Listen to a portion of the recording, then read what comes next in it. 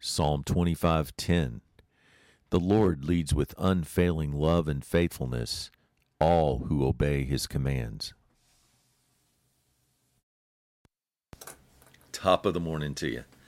When we consider love and obedience with the mind of love and a firm determination to get to know God better, we discover how these two actions are dependent on each other.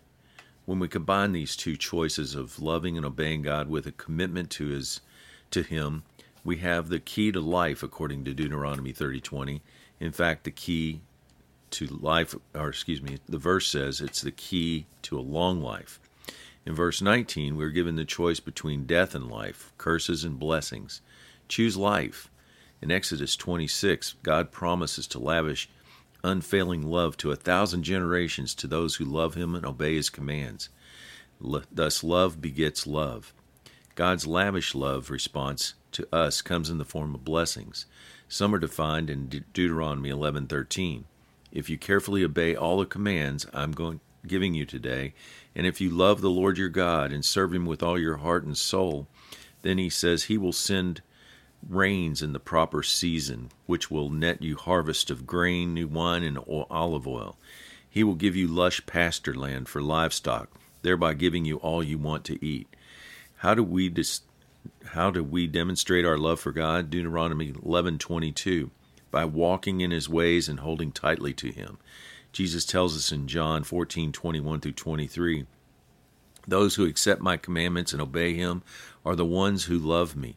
Because they love me, my Father will love them, and I will reveal myself to each of them.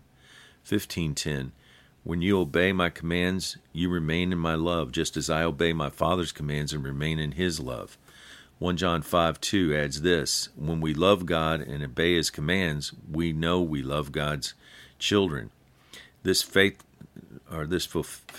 fulfilling Jesus' commandments in Matthew 22:37-39 in answer to the question, which is the greatest commandment in the law? And he responds, you shall love the Lord your God with all your heart, soul, and mind. The second commandment is you shall love your neighbor as yourself. Verse 40, on these two things hinge all the law and the prophets. James in James 2:8 calls that the royal law, to love your neighbor as yourself.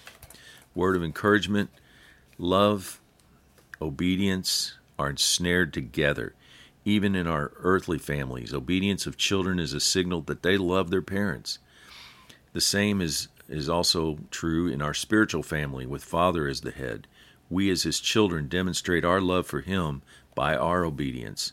Love first, obedience follows, and then blessings are God's response. Have a great day.